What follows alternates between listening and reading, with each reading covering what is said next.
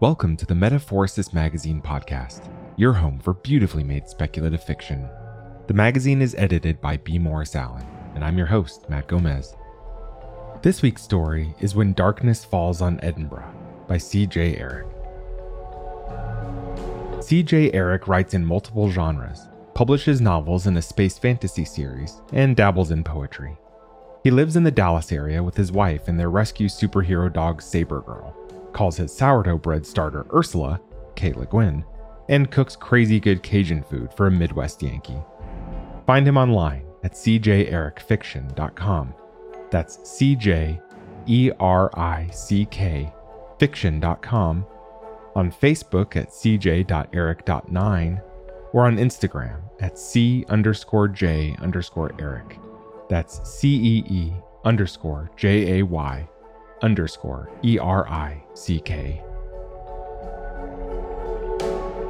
Let's jump in.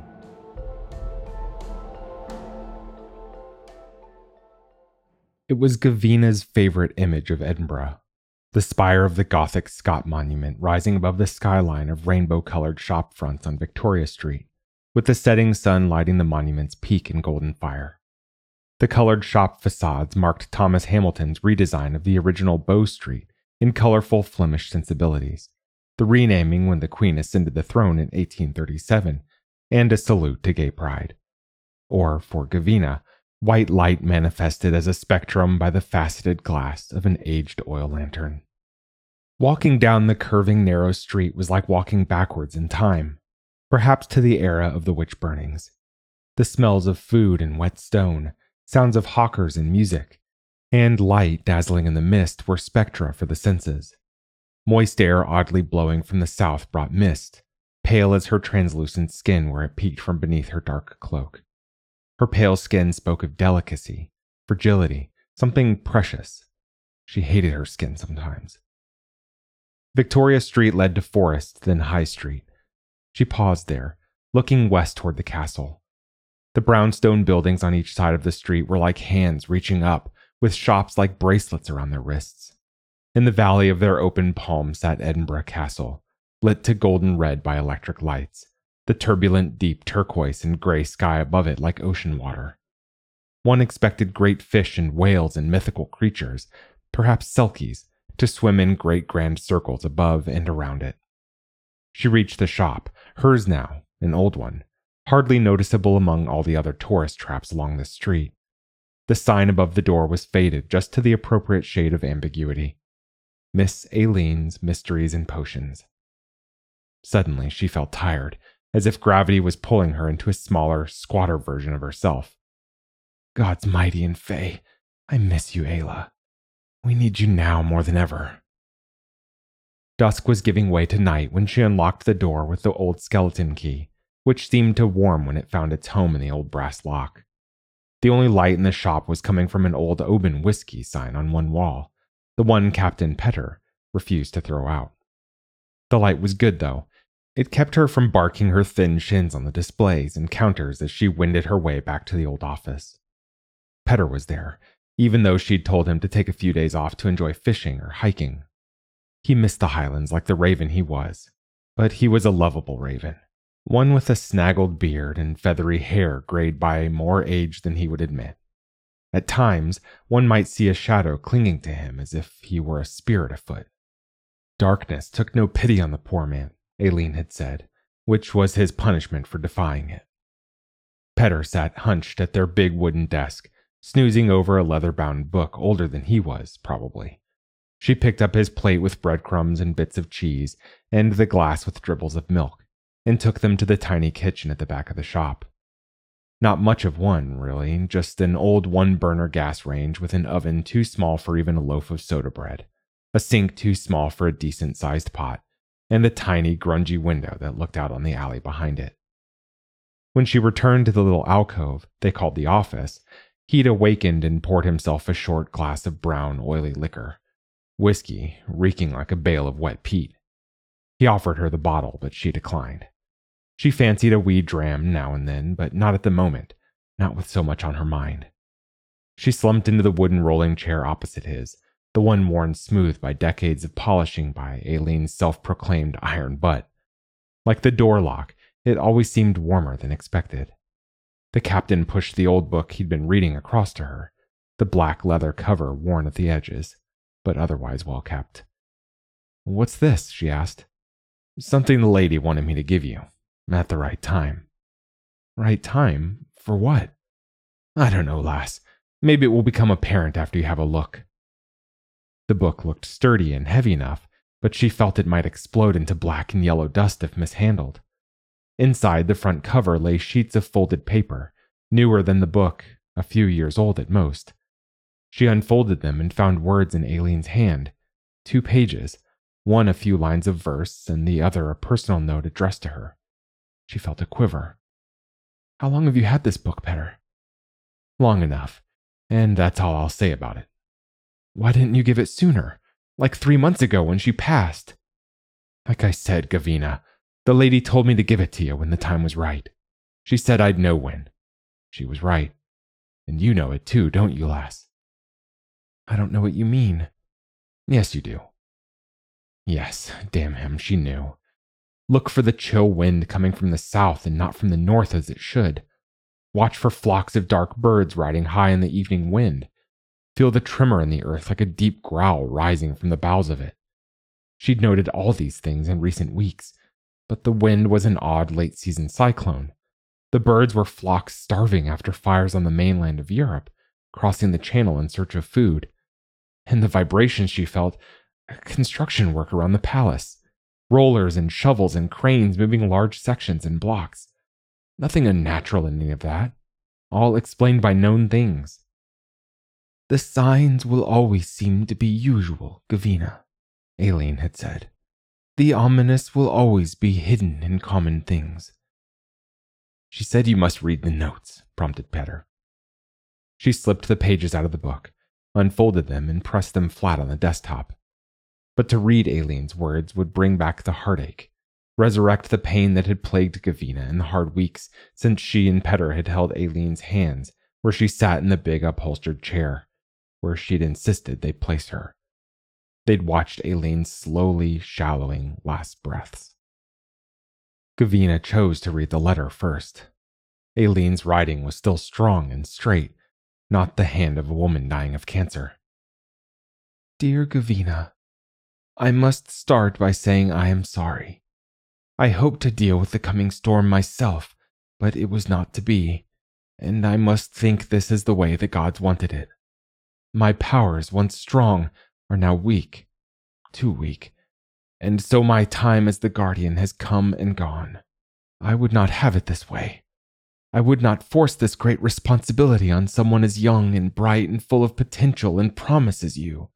But—" Here Gavina imagined Aileen pausing and trying to find the best words, perhaps wiping a single tear away, full of memories of love and conflict and sorrow that she'd rarely spoken of, even toward her and mentee Gavina, whom she treated like her own daughter. "This decision is not mine to make. You came to me by providence because you are the chosen, and there is nothing you or I can do about that. May the gods lay their miserable and spiteful eyes upon you with mercy. Evil comes in many forms, and likewise the ones chosen to fight it. Our way is the rare way, the light of night, for we walk in the shadowy streets and wait for when we are needed. That time is again upon our land, and so upon you, my lovely girl.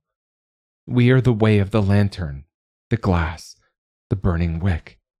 But we are also connected to the earth, as those who come are, those who come to claim that which is not theirs.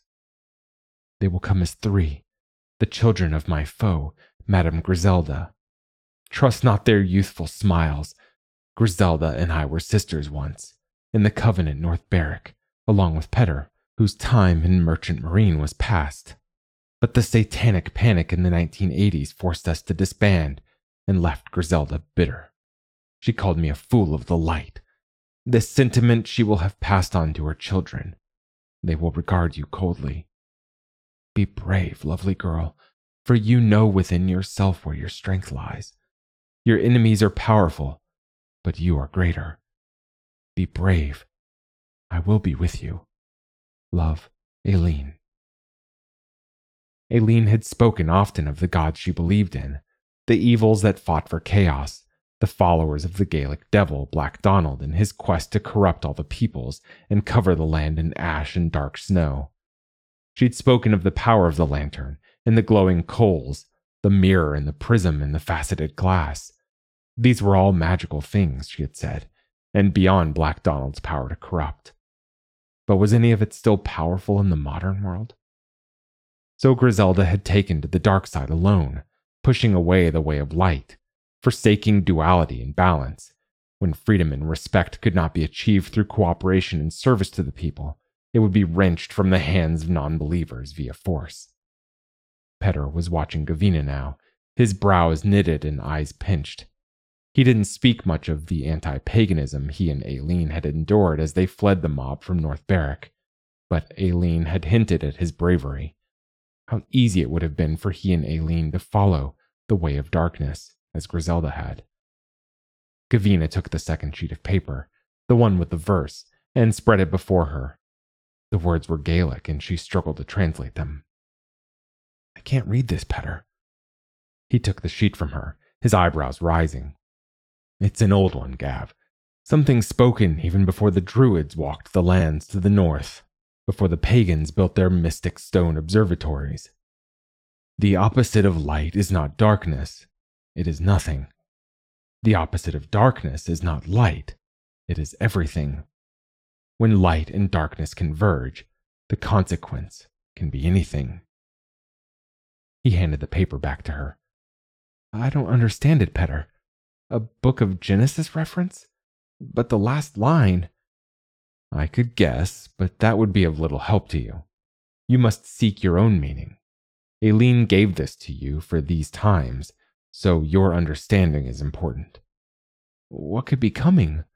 When she spoke of the dark times in the past, her words were always allegorical and inscrutable. Things about the children of the deep earth and forest, the creatures of the night, the spirits of the shadows.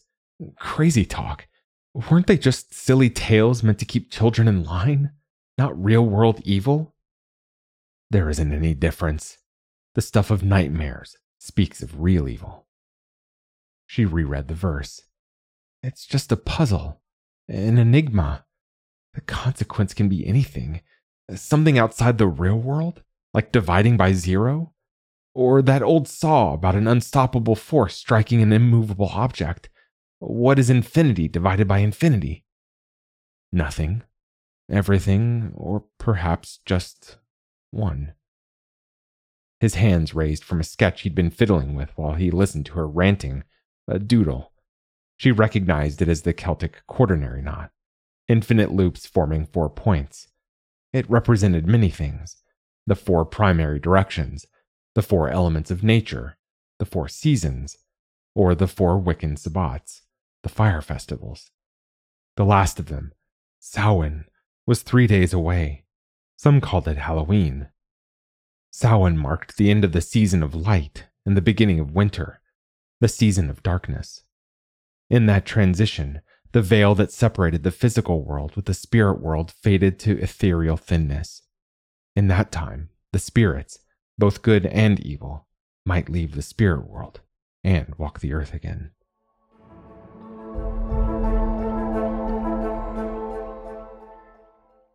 Fia cast the stones on the gray tile board, careful to keep them on the surface. Stones that left the board might fall either way, toward power or weakness, like smoke drifting from a wisping pipe or smudge burning sage. Better to remove uncertainty and control all that was within one's grasp. That had always been Griselda's advice. She studied the 6 pieces, each one a different shape, size, number of facets, shades of gray and black. There was a pattern and a surprise, a good one. The woman is truly dead, she said. The stones confirm it. Myri, sitting opposite her at the table, lifted her thick black brows. Dorn, whose full name was Dorn Duve, Blackfist, hardly moved from where he sat on the one sofa, staring at his hands. They were very different, the 3 of them. How could they have crawled from the same womb within minutes of each other? Fia, as the firstborn, had become their leader by ancient covenant. Fia added, "She is childless." "Then it's done," said Dorn. He stood, leaving a depression in the dark red leather. He moved about the room in a slow-motion dance, touching things. The dark shade of a brass lamp that cast its light only downwards, tinted glass jars of minerals and ground bone, a wide book of ancient maps with its charcoal leather cover turned open to one they'd been surveying for the 3 months since Griselda's death, the map of Inner Edinburgh, the city 50 miles away from their remote little-known castle, the place that was the subject of their thoughts every day since Griselda had wheezed her last malodorous breath and cursed them to bring the night down at last. "Why do I still feel tension?" said Myri. Myri, the one who is bitter at being the youngest. "I feel the woman's power still present." "Nonsense," said Dorn. "If the old hag's dead, her powers died with her. The time is now ours to claim Castle Hill as the witch's hallows, and all the death shrine that lies in the bloody soil beneath it. Hundreds died there because of people's fearful hatred. It's all ours now. The witches will reign." He used the Gaelic word for witches, Bidsakian. Fia felt her sister's bitterness, like the darkest of chocolates, burnt blacker than black. She also felt her brother's excitement, his lust for the power that had so long been denied her kind, the promises of the Dark Angel, Black Donald. He was the breaker, destroyer of the non-Wiccan, builder of the Dark Age that was to come, fulfillment of the prophecies. When the power of the deepest earth would rise to sweep over the land like the wings of a great dark bird. 3 days until Samhain, November 1st. One of the 4 fire festivals, and the most powerful, the beginning of winter. The dark winter they had all dreamed of as the followers of Griselda, the one who dwells in a grey castle. Their mother.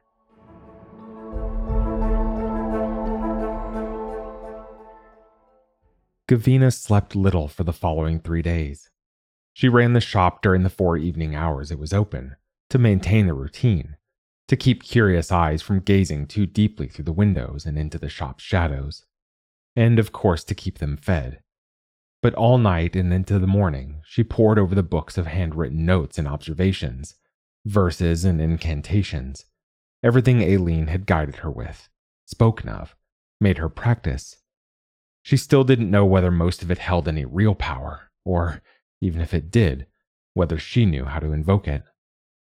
She was deeply lost in the special book Petter had given her days before, the thick, leather-bound volume of special quotes and verses, each one meant for a different day.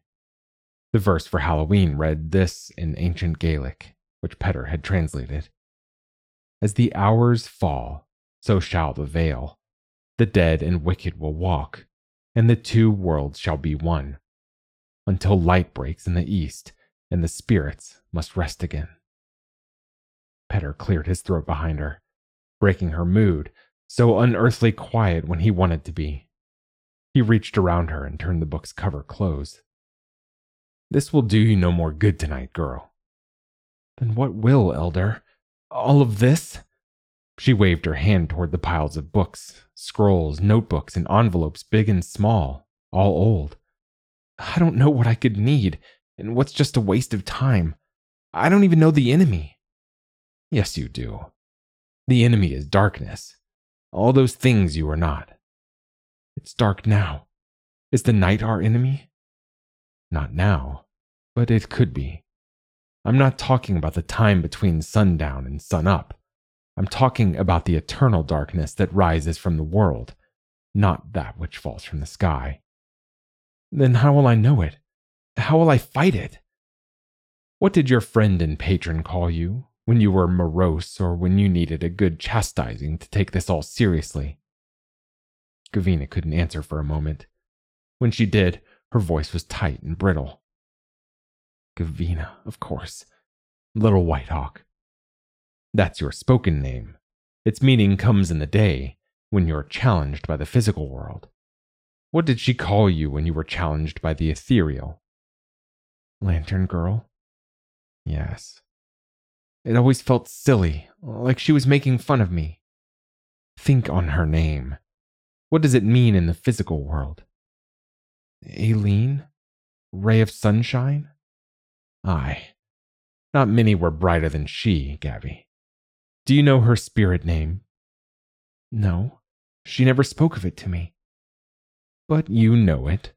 The same as yours, at least when she was young. Lantern Girl. A title passed down from olden times. She didn't choose your spirit name by chance or whim. When she found you with the homeless urchins, lighting trash can fires for the bums, she recognized your way. You are the way of the wick, the burning flame, the faceted glass, the light which guides carriages and ships and people through the night, through the underground. I don't feel that. You will, when you need to. I feel something, a shadow, like a black hemorrhage coming over the land, and I don't know how I can feel it. What you need now is rest. Get some sleep, Gavina. Darkness is not evil in itself. All living things need it for renewal, just as you do. But there's no time. I don't know what we're facing or how to prepare. Petter said nothing for a moment, measuring his words. Gavina, you are the way of fire. Not the fire that burns and destroys, but the fire that lights the way and enlightens the soul. You are the way of the lantern, the glowing ember, the fire that warms and heals. Did you think Aileen found you by chance? Nay, she was drawn to you as a kindred spirit. You are both the way of the lantern, the vessel of fire one may carry, and that's the weapon you must wield.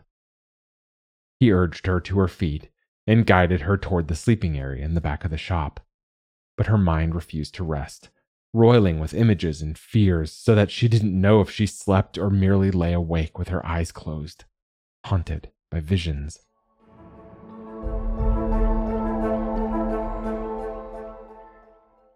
Dorn led his siblings up the rising streets toward the Edinburgh castle, leaping ahead of his sisters as he had done when they were younger, usually to Fia's annoyance. Age and cynicism had molded him into the snarling young man he'd become in their isolation in the old castle, a more demonstrative counter to Myri's quiet moroseness. His unbridled enthusiasm seemed to have returned. Beside Fia, Myri seemed, if anything, even quieter. But even in her, the spark of adventure and anticipation had come to life, like a tiny struck match. It was late afternoon, cloudy, dead calm in the street, almost stale, but strong winds high up, driving the mottled gray and indigo clouds. October 31st. Halloween to the lay people, who totally missed the true meaning. The fire festival, disrespected as a barely remembered pagan event. High Street was populated, more than the last time Fia had walked it 6 years earlier, when her mother had dared to bring her, just the two of them, leaving Dorn and Myri with a school acquaintance in Aberdeenshire. Griselda's words echoed in her head. The Castle Hill, Fia. That's where you'll make your stand. The blood and power of all those who were unjustly murdered there remain. It is time for the children of darkness to take back that power, and to take the land to where it was always meant to be. Time for the influence of those of us who see a better future, to overcome the fools who only see the naive innocence of lightness. Students moved around the street, primer age in white and black uniforms, no tribal tartan allowed. Older higher school boys and girls, itching in their skins to become adults, wore everything and sometimes nearly nothing. Some already in costumes, many of haunted things or demons, some absurdly in those of celebrities or food items or political characters from the news, but some in dark goth clothing that made Fia laugh. The gay human enthusiasm for the pagan holiday. These would-be Wiccans, or followers of some other order they knew nothing about. The need to identify themselves as different, outside the norms of proper society. Oh, be patient, young souls. Your time will come. So soon now. That which is odd will become common. Those who are outcasts will rule. So comforting that all the tools she and her siblings needed were in their trendy red and black shoulder bags, easy to bring to this place without suspicion. Their gray and black clothing blended in well with the students, even the older ones, the university gems, who thought the world revolved around them even more now than when they were primer age. Perhaps Fia, Dorn, and Myri should just leave everything as it was so these pretentious elitists could find out how little the world cared about them. They worked their way west, uphill, climbing the cobblestones past the tourist shops. At the corner of Forest, Fia paused. Something felt strange there, like business left undone, like an oven left burning or letters unsent. Dorn was halfway up the next block before he realized she'd stopped. He loitered where he was, didn't return to where she stood. Annoyed, she gathered Myri, who'd stopped to watch her from the doorway of a bookseller, looking unperturbed. "I thought we were in a hurry," said Dorn, when she and Myri reached him. "Were you looking to hail a cab?" "I felt something disturbing, Blackhead," Fia said, using the Gaelic Cian Duv. The old language was creeping into her speech more and more, as if she were channeling her mother and her kin. "We're not alone here." He huffed. "With the woman dead, no one else matters now. The grounds are ours for the taking." "It's not the grounds I'm concerned about. It's the very earth. And arrogant complacency is a danger we cannot afford." She paused to listen and feel, but she felt nothing and heard nothing beyond the sounds of people and traffic and the rising wind and the high wires and towers. Even the light from the castle seemed subdued, as if expecting them. "Maybe I'm overreacting, but let's prepare our things as soon as we can." They entered the open yard leading into the main entrance to the castle, the esplanade, where the annual Fringe Festival was held. The thought of dozens of traditional and modern bands playing there, and tens of thousands of sweating people in that small, slanted concrete platform made her skin crawl.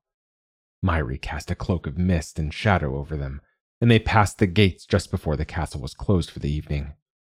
The landmark workers and the real soldiers walked by them without notice, as if they were invisible spirits. Though they weren't of the spirit realm, after this night they might live for ages, the guardians of the damned souls who had been murdered here. So many witches and innocent lay people had been caught in mob hysteria that descended on this place. May it all be made right in the night, and in the many days of blessed darkness that will follow. They walked around the winding walled streets of the castle, up past the parade stages, around the tabernacle and the Hall of Heroes, to the highest observation lane, the best vantage point over the city. Ancient black cannons pointed outward at the sea, the land, the forests below, and toward Arthur's Seat, the hill in Holyrood Park, another site of witch burning. They were surrounded by places of power the spirits would occupy over the days ahead. Myri laid her pack down, withdrew a small stone pot the size of a grapefruit, and filled it with herbs and organic matter. She cast a spell of protection and isolation, warding off any of the night guard from coming to this high stone-walled avenue. This was her work for the night, to keep her pot smoldering with the pungent leaves and bracken and moldy peat, while Fia and Dorn cast bigger things. When her incantation was complete, she settled onto a seat on the high wall where she could watch them. Dorn swung his pack down and removed 6 black glazed bricks, cut into 12 halves on their long flat sides. He laid these in a circle about a half-meter across. In this he laid short rods of stainless steel he'd made for this occasion. The rods formed a grating in the bottom of this brick circle. He placed pieces of kindling from his pack on the grate, along with some paper as a starter, and lit it with a red plastic wand lighter. With all of this, the pack had weighed 3 or 4 stone, but Dorn had the strength of the earth behind him, and had carried it as one might a pack of duck feathers. Dorn represented the earth, Myri the restless sea, and Fia the sky. And now they had applied the flame to wood, fire, the 4th element. The circle of physical and ethereal energies was complete. Fia laid her pack near the expanding fire, taking in the pleasant smells of burning wood. She could feel the terror of the ones burned at the pyre on the flat ground just over the wall far below them. Hear their cries and wailing. Hear their flesh and hair sizzle. Smell the stench. Anger rose within her, but she held it in check. In anger was rashness, and she needed a cool head. The darkness was not emotional. It was calm and relentless, and so must she be as well. She drew leather pouches from her pack, 13 in all, herbs and bones and insect hives and the skin of reptiles. These things were not magical in themselves, but in the things they represented, the magic that had been ingrained in them by Fia's mother, and her parents and grandparents before her. The items were hundreds of years old, some of them irreplaceable. Some Griselda had brewed, others Fia and Myri had concocted from the old journals, exactly as had been done generations before by those who had never seen ships and cars and television and the computer age. Had the world been a better place back then when things were simpler, as Griselda had lamented? Fia added these things to the fire in the order Griselda had taught, reciting the learned words. One by one, the ingredients of the eternal darkness, the endless winter, charred and burned in the low flames, sending gray and green smoke upward into the darkening sky, up toward the flying clouds. Yet the smoke did not blow away in the wind, but rose as if in its own invisible chimney toward the sky. As she added the last ingredient, the smoke paused for a few seconds. The air seemed to halt its elemental motion, and Fia couldn't breathe. Dorn's eyes widened, and his mouth opened and closed like a fish's or like a clenching fist. And then the moment passed, and the smoke doubled, dark and beautiful, like the mane of a mighty black horse. It rose in a twisting column up to the flying clouds, and then turned into an eerie mist, rolling back down over the city. This blanket of gray mist flowed from the castle, following the streets like coiling snakes. There was little to do but watch and wait, for the dark fog to complete its consumption, for the veil between the worlds to dissolve for the night, for the real work to begin, the building of a new time, a new world. But the fog had concealed the approach of another, the presence she'd sensed as they'd walked up High Street. From the lower part of the castle, 2 figures came up the stone street, both dressed in dark hooded jackets and dark clothing. One was a hulking form, bent over probably from age, face hidden. The other was smaller, about Fia's size. They walked to where Fia and her siblings waited, all watching them now. The 2 set down their own backpacks, red and black leather, the best colors to hide at night. The small one pushed back its hood and revealed a young woman no older than Fia, with dark hair and moon-pale skin. Her huge eyes were haunting, like an owl's or a hawk's. Fia felt she knew this woman, even though she had never seen her before. "You are the old woman's daughter," Fia said. The woman seemed taken aback by that, as if this were something she had never considered. The bigger figure pushed back its hood, revealing a gray-haired man with a wide forehead bent like his back, and small eyes dancing with blue fire. The strange woman gazed at the sky. The blackness from the sea had crossed halfway now, engulfing the circle of darkness from the fire smoke. Dorn ignored the woman and her elder companion and added more wood. Myri sat on the wall and kicked her feet. Her little pot continued to sizzle, although the need for it seemed to have come to an end. "Very nice," said the young woman, continuing to gaze upward. "I'm glad you like it." So ludicrous that this one would come now, when it was far too late for an intervention. The elder man waited beside her, like a trite legend. "I'm Fia. And your name?"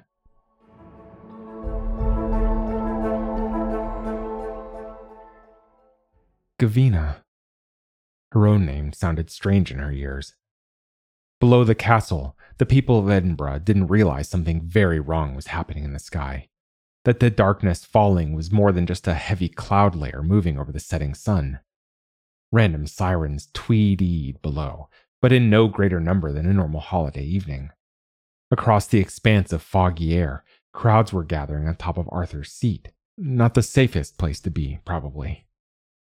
Gavina, The White Hawk, said the young woman who'd called herself Fia, which meant dark peace. That name brought a fresh chill to the air. Are you the old woman's daughter? A pang, not heavy or deep, but sharp. No. She is, said Petter, by any measure that matters. And you are? Asked the young man, who'd stepped forward. Your nightmare, said Petter, meeting his eyes coolly. My brother, Dorn, said Fia, and this is our sister Myri. The fist, and the bitter one, said Petter. Appropriate. Well, this has been so nice, said Fia, but as you can see, we're rather busy. Why are you here? Her eyes flashed with malice. Gavina removed from her pack a small metal lantern as tall as her outstretched fingers, with straight glass sides set in a hexagonal shape. Then she took out a white paint pen and hesitated over the side of the lantern. Which one, Petter? She asked. Petter eyed the three young people, marveling at them. Make it the triquetra. There's worthy power in that one. The triquetra, symbol of interwoven trinity, of body, mind, and spirit, or the elements of land, sea, and air, or the three stages of life, child, adult, elder. She nodded and drew a simple Celtic knot with 3 points on the metal base of the lamp. The pagan symbol shone boldly white against the dull gray steel of the lantern and seemed to sparkle with its own internal energy. Such ancient beauty in it, and hidden power. Next, she pulled a lighter from her pocket, chanted quietly, lit the lantern, and set it on the stone at her feet. Immediately it flared, pushing white light from the lamp, brighter and brighter. Resting on the stone, it resembled a model lighthouse from a child's electric train set. The light expanded in a bubble of clean air, wider and wider, pushing wisps of dark fog away from the castle street. Fia's brow furrowed in dark shadows. Dorn, crush that thing! Dorn stepped forward and stomped the lantern, leaving it a tiny hulk of metal and broken glass. The flame sputtered and died, and the wisps of fog reappeared. That wasn't it, said Gavina. She took an identical lantern from her pack. Maybe the triskele? Worth a try, said Petter. Dorn stepped forward to seize the new lamp, but Fia stayed him with a gesture. Let her try again. This amuses me. Gavina drew a design with 3 spiral swirls connected to a central hub, then lit the lantern and set it on the pavement. The triskele, another symbol of Trinity, this one associated with movement, moving forward, a hope that it would touch the 3 foes before her with light and enlightenment. Again, the flame came up and brightened, and the dark fog cleared away. Again, Dorn stepped forward and crushed the lantern with his heavy black boot. The flame died, and the fog returned.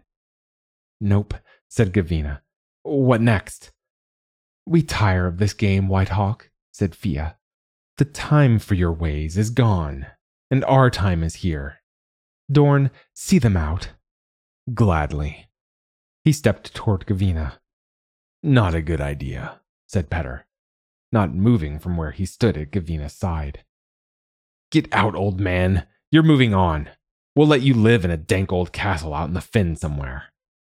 He seized Petter's elbow and shoulder and shoved, but there was hidden power in Petter he hadn't counted on.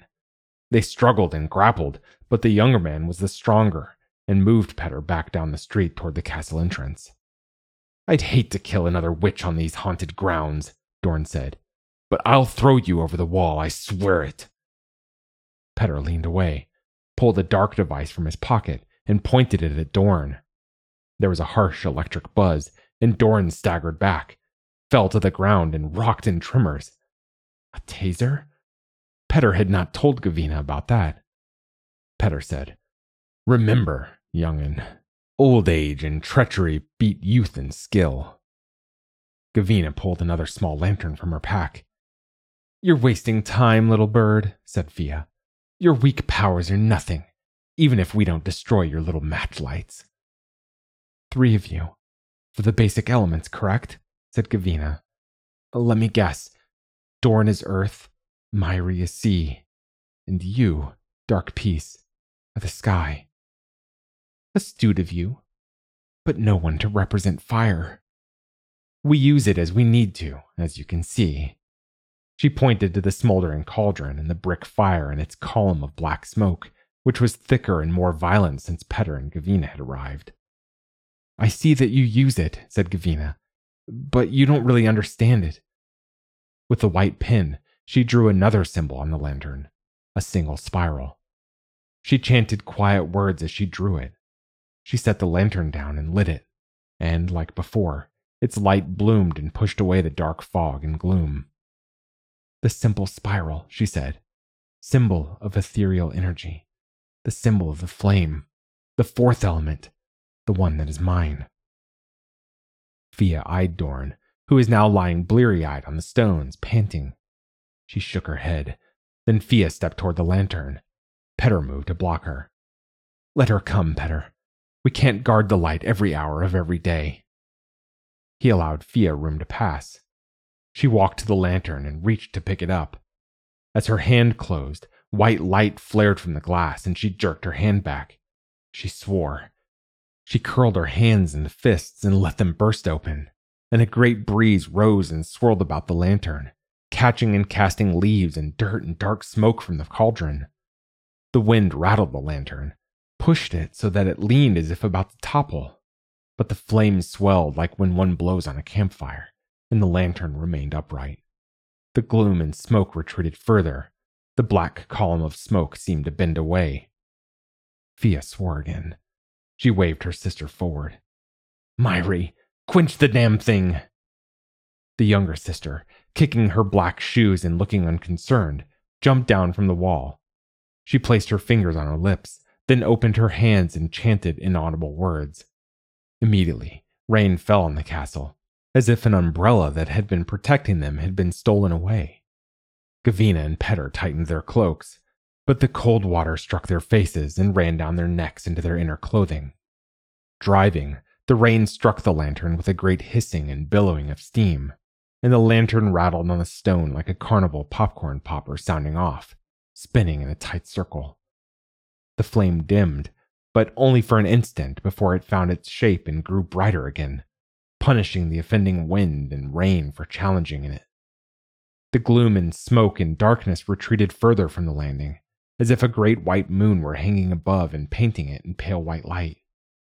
Myri stood with her unusually long arms hanging at her sides, like one wilted and washed in the rain, which had not touched her.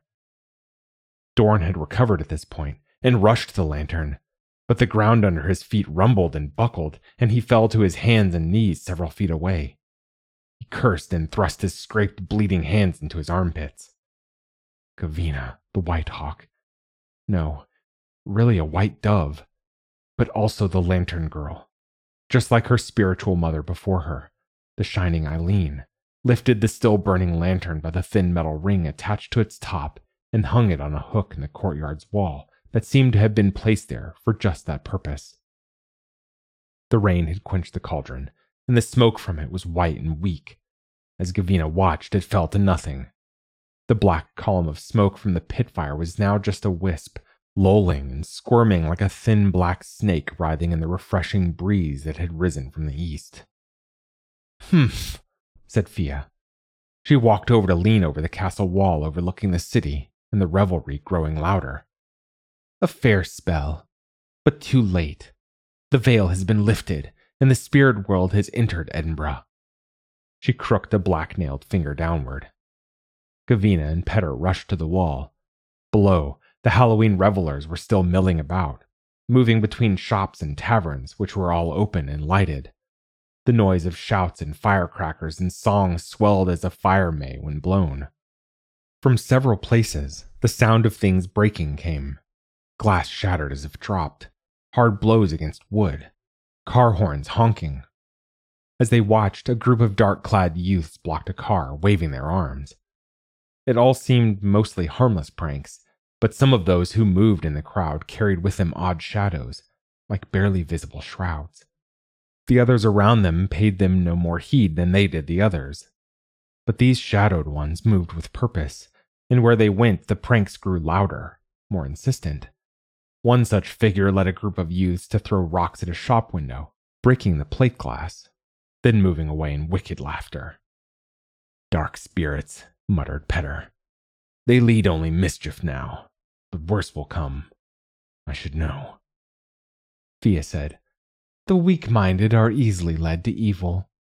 When the spirits walk free, the people will know that evil exists in their pretty little world, and they will need us, need those they've forsaken and oppressed to help them, and our power will rise." Gavina ran and seized her lantern from the hook. It glowed strongly, none the worse for its trial, but she was feeling tired suddenly, as if she were the fuel keeping the flame aglow. "Come, Petter.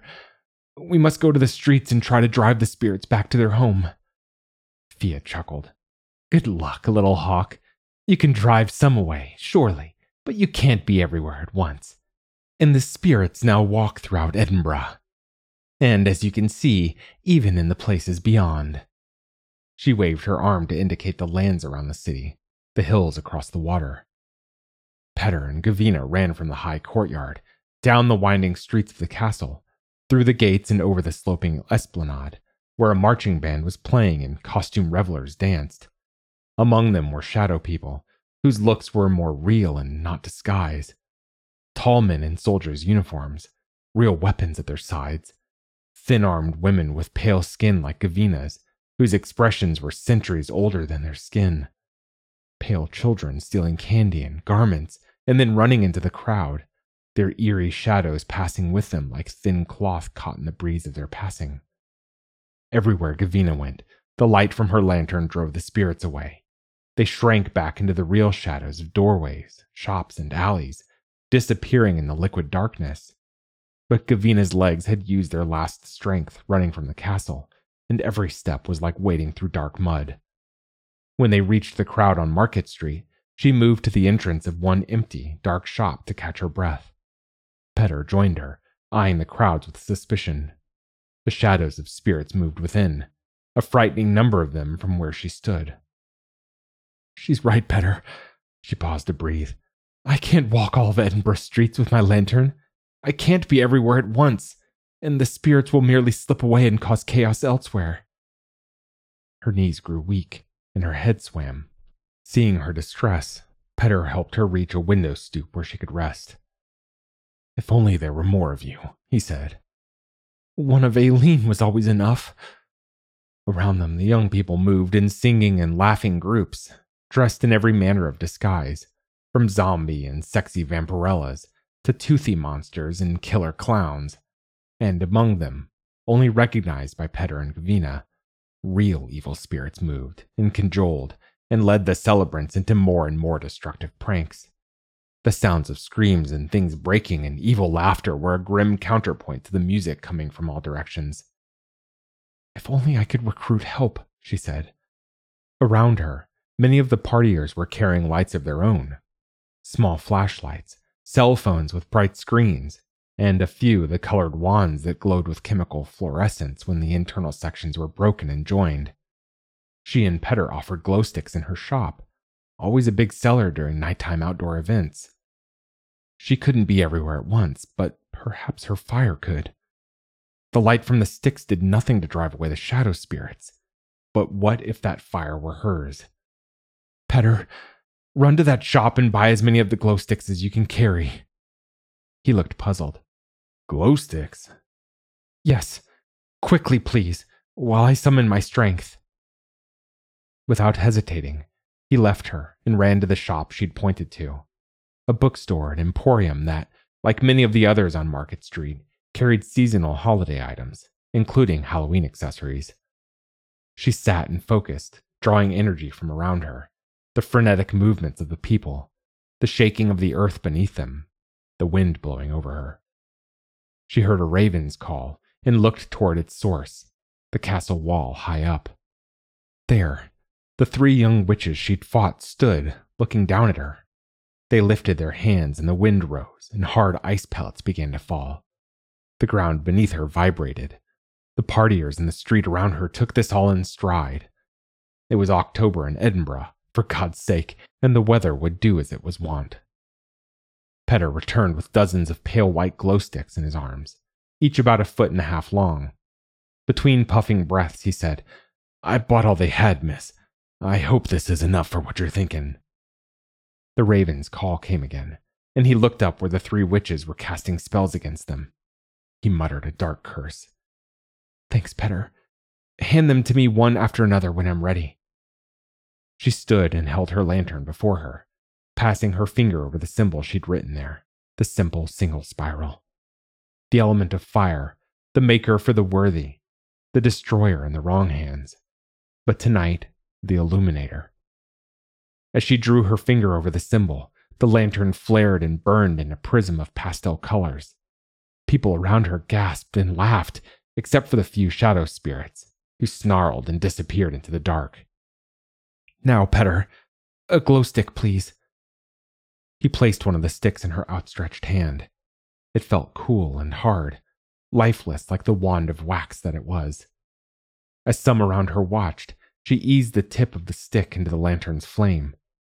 There was a flash and sizzle and the smell of burning wax, and then the stick flared at its tip. She pulled it out, and it glowed at the end with a beautiful prismatic flame. She held it high for all around her to see. Many clapped. A lone spirit looking over the crowd moaned and slipped away. "I want one of those," said a teenage girl in a pirate costume near her, turning as if to go to a shop to buy one. "Take this one, friend," said Gavina, handing the glow stick to her. "Take it all over the city and light the way for others.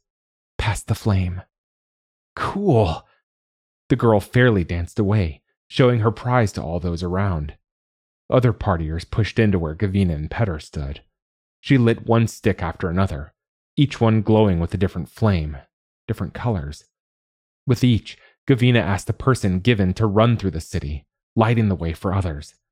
In minutes, she had lit all the sticks and given them away, and the circle of light they emitted seemed to grow and brighten the street. There were no shadow spirits in sight. The 3 figures on the castle wall stood motionless, watching. She was exhausted, as only a flame could be. But when she and Petter walked toward their shop, others had heard of her, the woman with the little lantern. Young people came to her from all directions, asking her to light their glow sticks as she'd done for the others. She found that she could light even the sticks that had given up their chemical life, now dead rods of wax.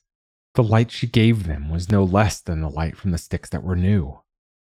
The night passed, and despite her fatigue, her death on her own feet, she and Petter walked the town. They had to make the light grow to take the whole city and the lands beyond, and they needed to stay awake and light the way until morning came, when the veil between the worlds would close and the spirits be back in their world.